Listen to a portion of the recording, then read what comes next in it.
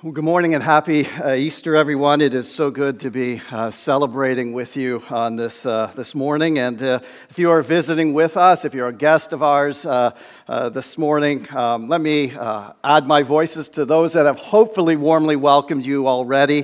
We are so very glad that you have joined us on this special morning.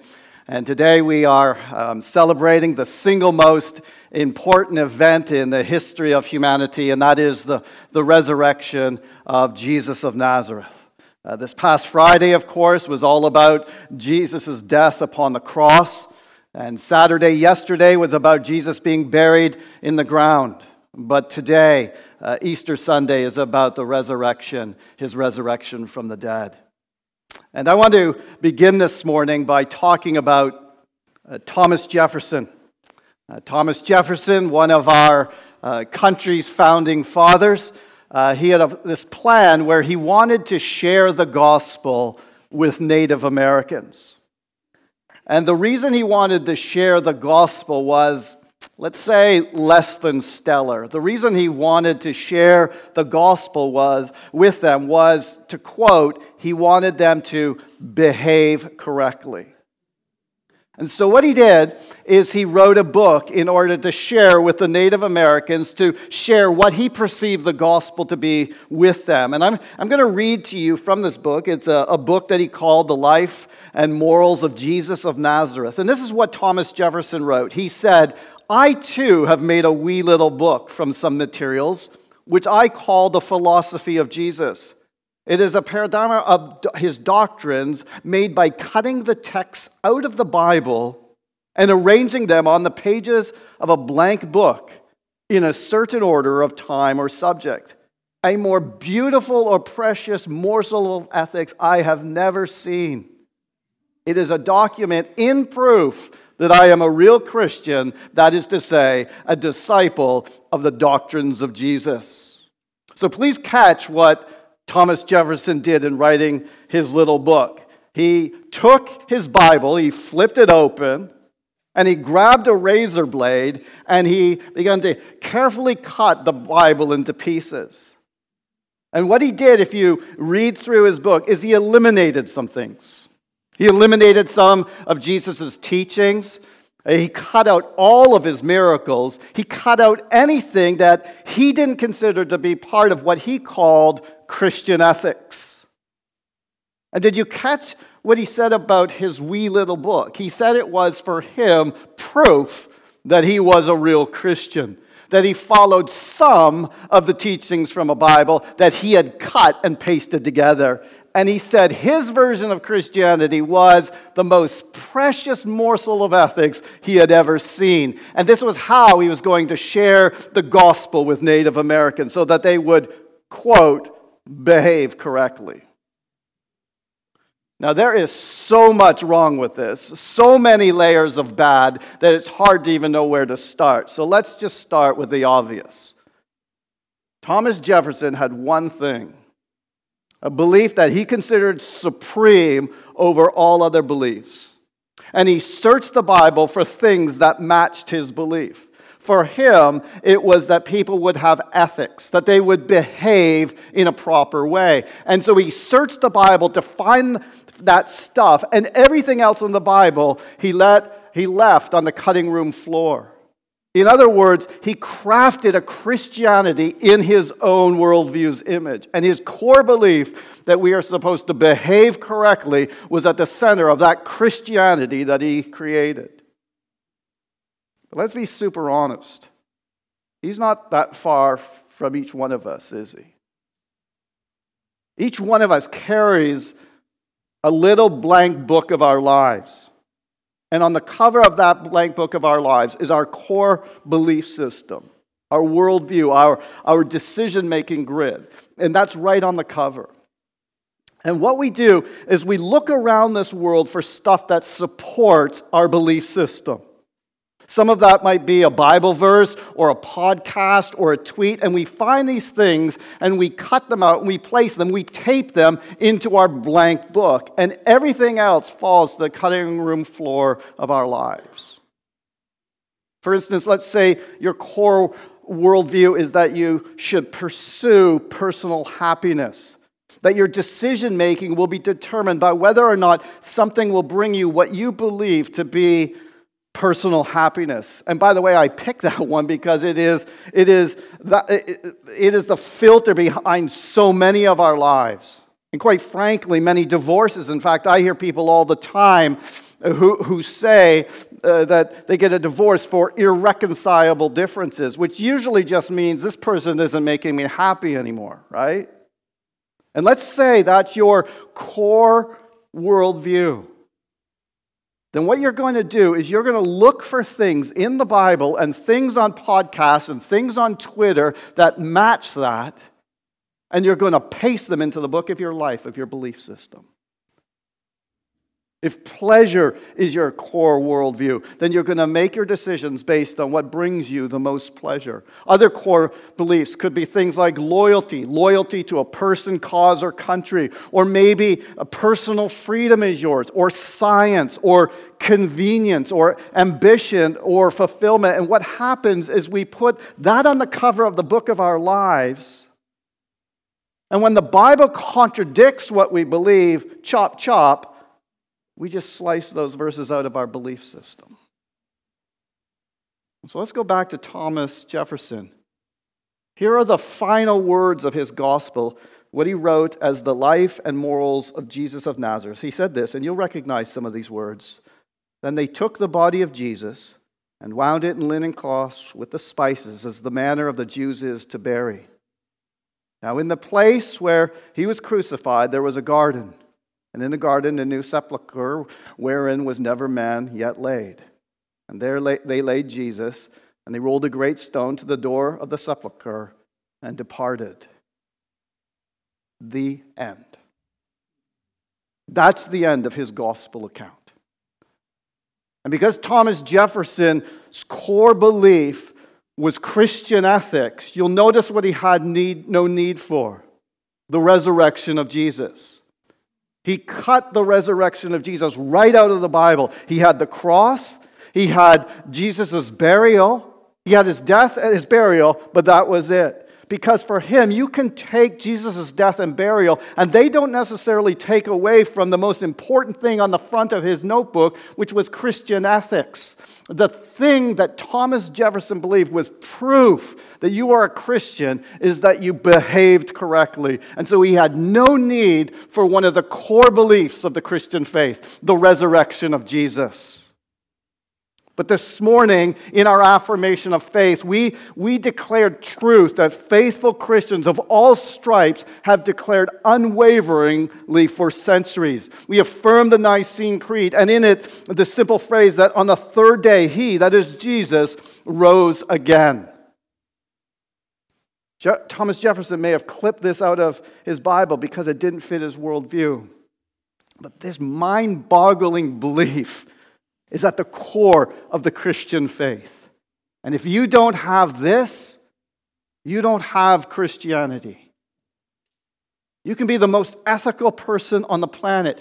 You can behave correctly by the world standards or by Thomas Jefferson's standards. Heck, you could behave correctly according to the Bible standards, but if you don't have this, you don't have Christianity.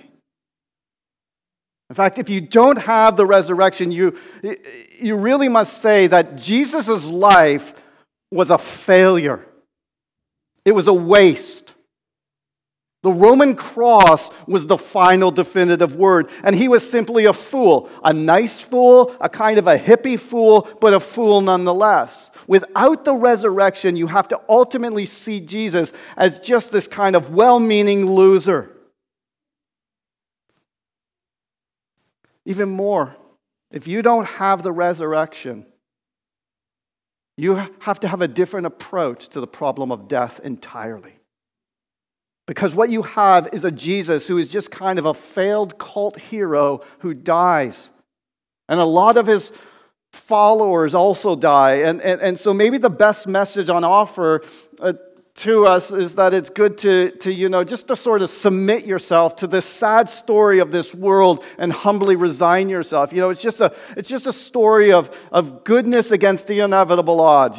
Goodness against the sorrows of a nature that ultimately always ends in death. And that's the kind of message of Christianity. Maybe that's the case. And in a strange way, like Jesus, we just kind of live on. We live on in the memories of our family and friends. We sort of come back to life in their imaginations. And that's the good news on offer. Well, I don't think that's particularly good news at all. Woody Allen was once asked, would you like to live after you die in the minds and memories of your friends and family? He said, no, I'd like to live in my apartment. That's helpful realism. If we strip the Christian message of the resurrection, and it has to be a physical resurrection, it has to be a complete defeat of death. If it isn't, we have to understand that we have nothing to offer, really. No message of power or hope whatsoever. But indeed, because of the resurrection, because of Easter morning, the message of the Christian gospel,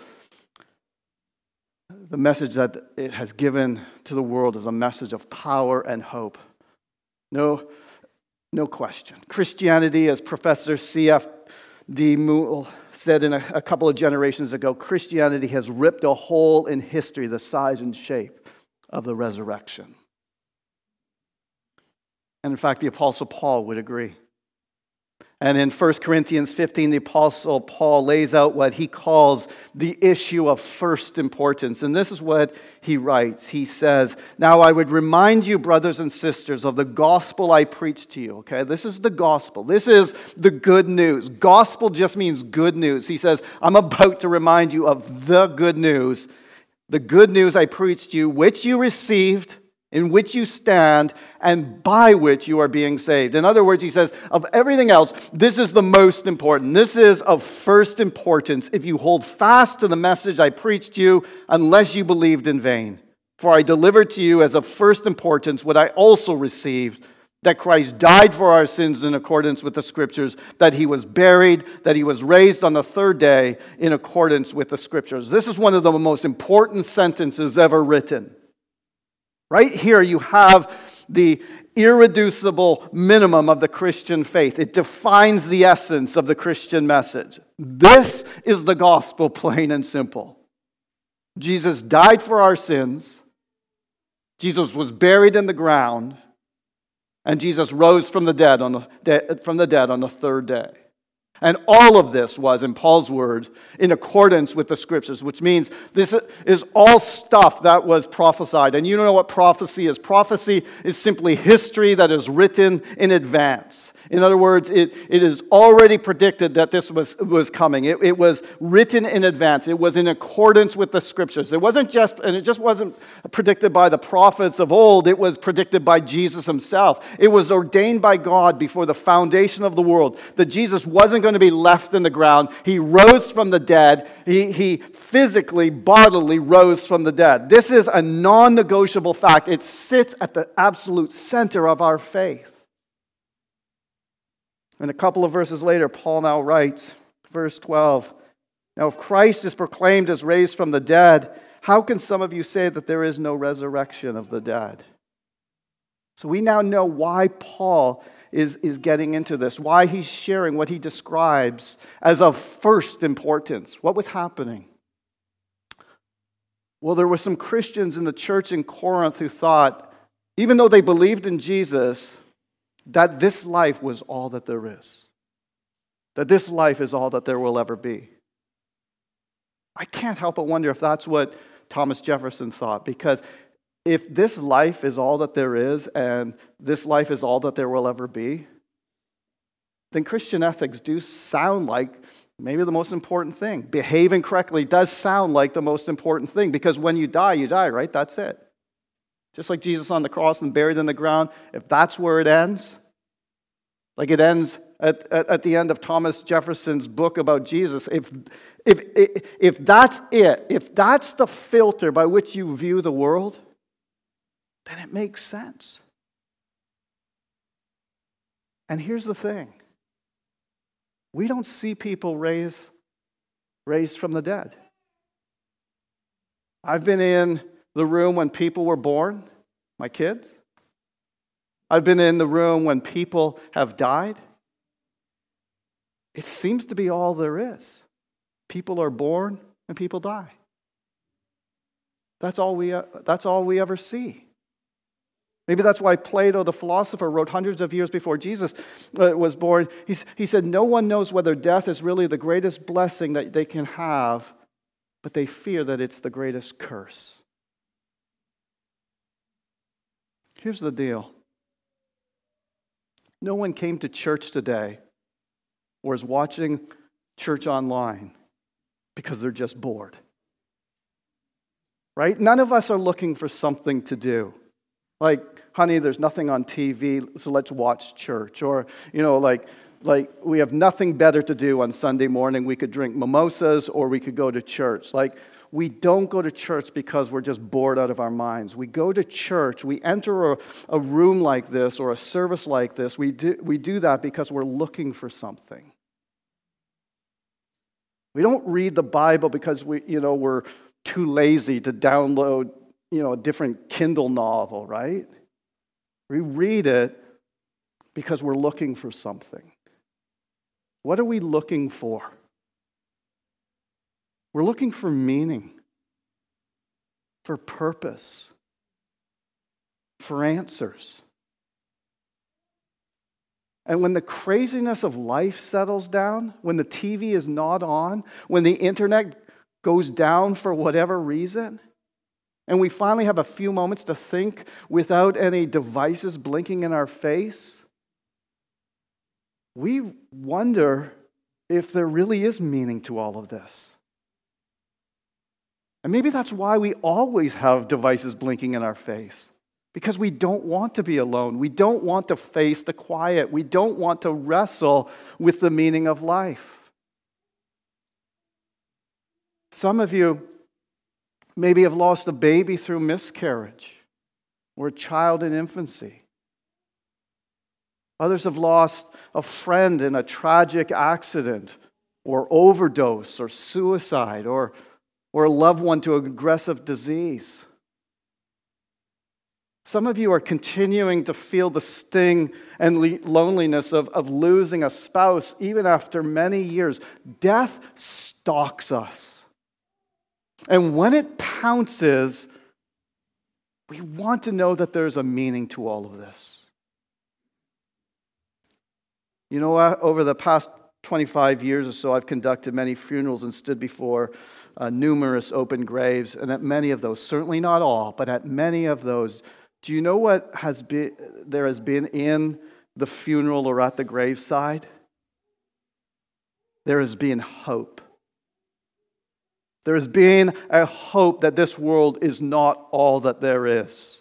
That there's something bigger and better than all of this. That there's someone that truly cares about all of the pain and suffering in this world enough to do something about it. See, what happens is deep down we know that we don't want this to be all that there is.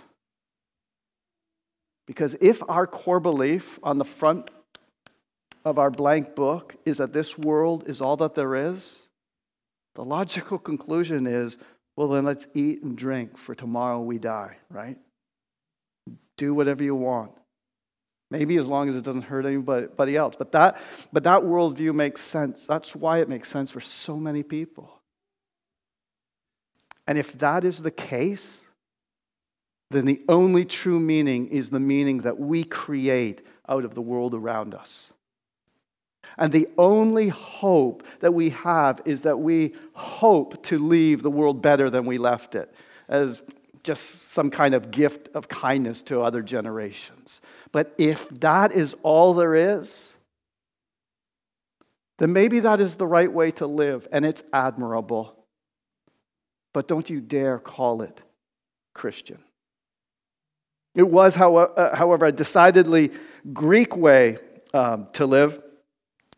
2,000 years ago in the city of Corinth, the city that Paul was writing to, it was a Greek city, and one of the poets wrote this in a famous piece called Eumenides. He said this: "When the dust hath drained the blood of man, once he is slain, there is no resurrection. And just last week, I heard a relatively new song by Ty Dolla $ign that says, live fast and die young. In 2,000 years, we have not changed our core belief as a culture that this world is all there is. It was Greek philosophy. It's our philosophy. Nothing is new under the sun.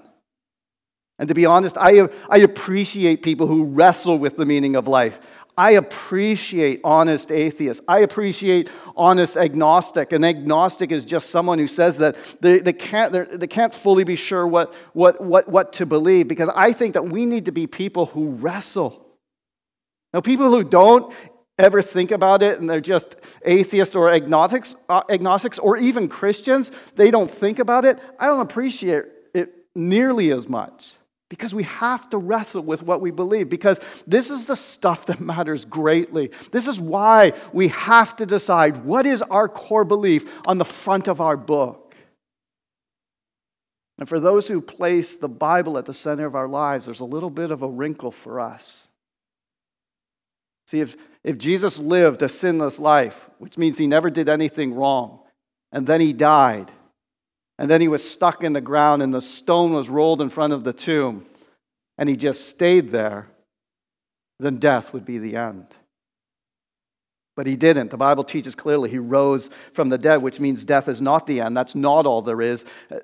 This world is not all that there is. Paul continues this thought. He says, now if Christ is proclaimed as raised from the dead, how can some of you say there is no resurrection of the dead? But if there is no resurrection of the dead, then not even Christ has been raised. And if Christ has not been raised, then our preaching is in vain, and so is your faith. Do you catch his logical argument? Please hear this. He has two if-then statements. He says, if there is no resurrection of the dead, then Jesus is dead. And if Jesus is dead, then your faith is in vain. The word vain just means it's hollow. If someone today proved that Jesus did not rise from the dead, don't bother with the Christian faith. If Jesus did not rise from the dead, our whole belief system is hollow. It's empty. It's meaningless. A lot of people, like Thomas Jefferson, want to follow the teachings of Jesus, but not bother with a lot of the stuff. They don't want to bother with all of the sin stuff. They don't want to bother with all of the consequences of sin or the heaven and hell, the death and resurrection stuff. And that's stupid. It's all or it's nothing. As Tim Keller says it in the reflection quote on the front page of your worship guide, he says, if Jesus rose from the dead, then you have to accept all that he said. If he didn't rise from the dead, then why worry about any of what he said? The issue on which everything hangs is not whether or not you like his teaching, but whether or not he rose from the dead. I mean, just think about that question. Is Jesus alive? Is he really alive? Did he really get out of the tomb on Easter Sunday? Did he really? I reckon if you did a survey in Santa Rosa today and asked how many people believe in the resurrection of Jesus Christ, if you asked that question properly, you just kind of said it in a simple way, do you believe that Jesus rose from the dead? I reckon a large chunk of the public would say, yeah, I do.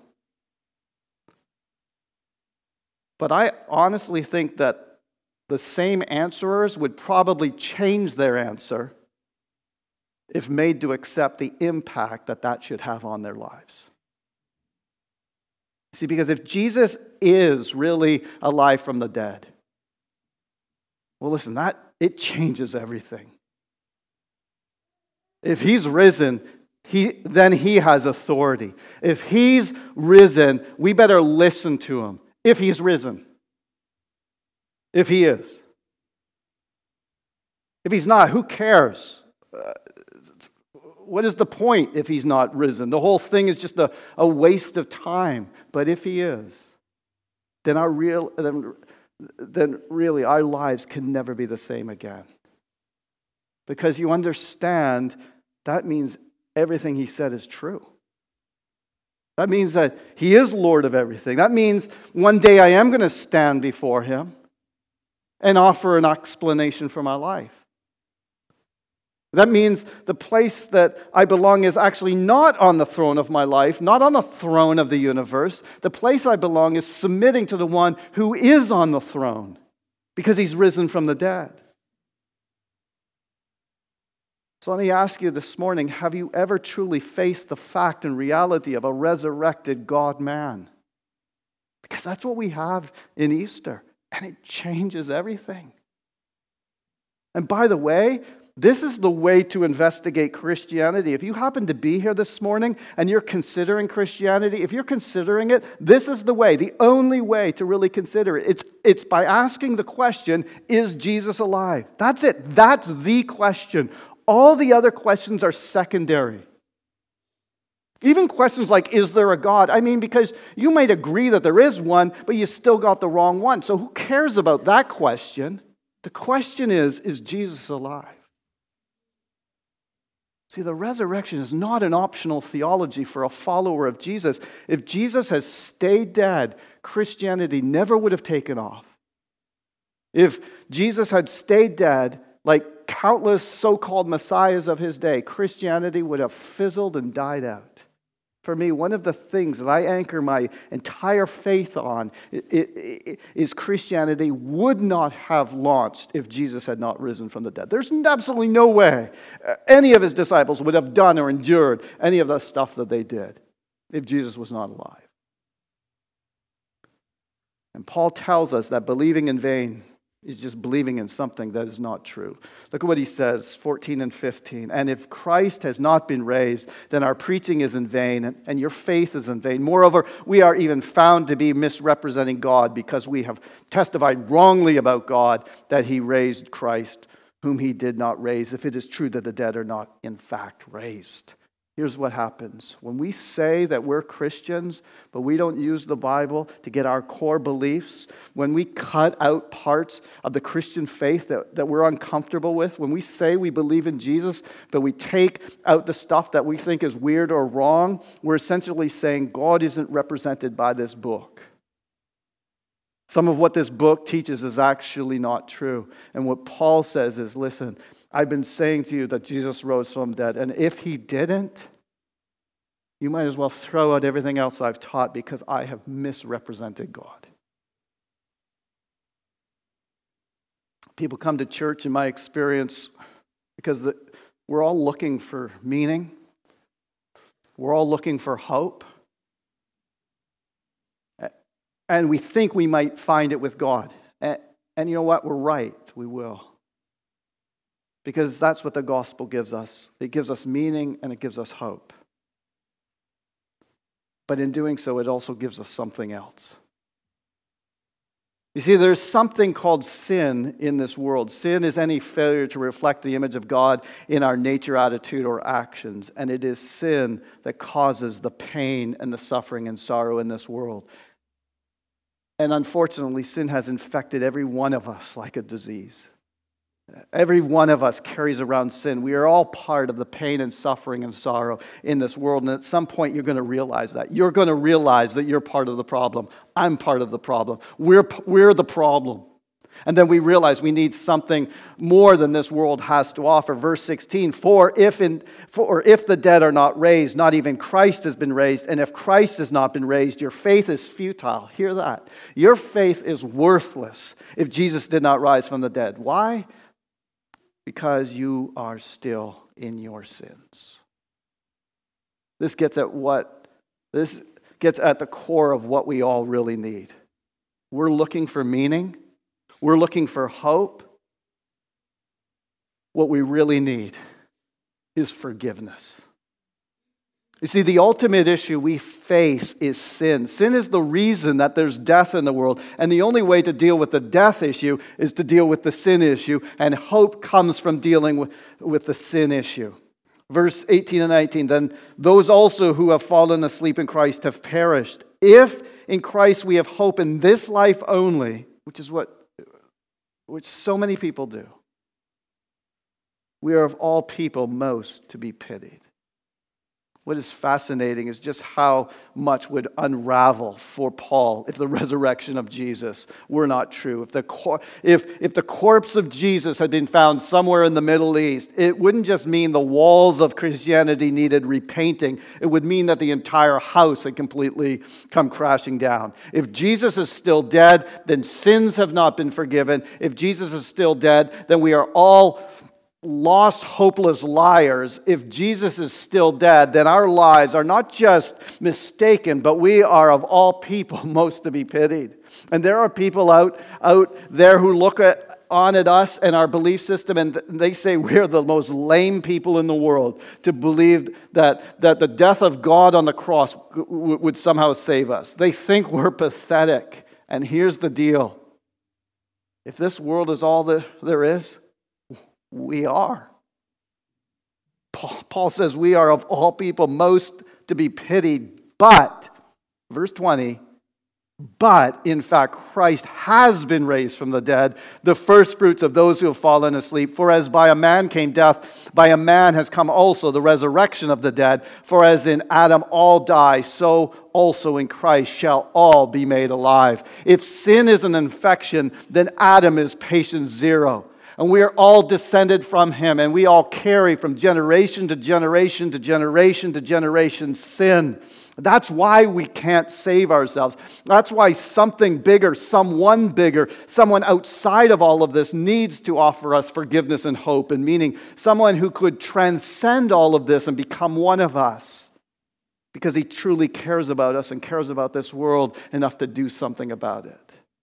The only way we have meaning and hope and forgiveness is if there's someone out there that can deal with our infection of sin. And that's what Jesus did on the cross. That was what Good Friday was all about. He took all of our sins onto himself. He was infected for us and by us. And that he was buried in the ground. And what this Jesus did is of first importance. This Jesus brings us the good news that he died, that he was buried, and that he rose again. And if you believe this and you place your faith in Jesus and Jesus alone to save you, he will. And so my urgent invitation to all of you, wherever you're coming from today, whoever you are, is you need to come to the living one. Come to Jesus. He is the meaning of history, and he will give you life and hope. I'll tell you what, you're never going to live the kind of life that Thomas Jefferson tells you should live. Your ethics will always fall short. You will never behave correctly. But the good news is, the only one who ever did rose from the dead, conquering death, so that you can be with him forever. Believe in Jesus, the Jesus that rose from the dead, and he will save you. Will you pray with me? Heavenly Father, we thank you for this Jesus. We thank you that our faith is not in vain, and we pray that coming out of this Easter season, we would carry the gospel message of Jesus into our world, that we would be light in the darkness, life in the midst of death, not by our conduct, not by our behavior, but because our very lives point to Jesus. And we ask that you would use this powerful truth of the resurrection today to speak to us, to lift our heads, to give us hope, peace, joy, and for some of us, to give us the new birth that we desperately need. And we pray all of this in the name of our Savior Jesus. Amen.